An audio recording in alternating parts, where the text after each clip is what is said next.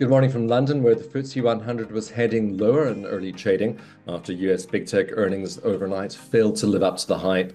Google and Microsoft just about met expectations, but more was expected. Shares in both dropped, souring the mood in London, with the FTSE down 17 at 7,648.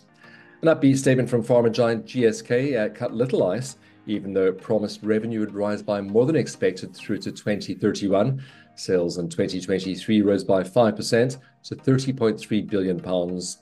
House prices rose by more than expected in January, according to the latest survey from Nationwide, with gains of 0.7% over the month before.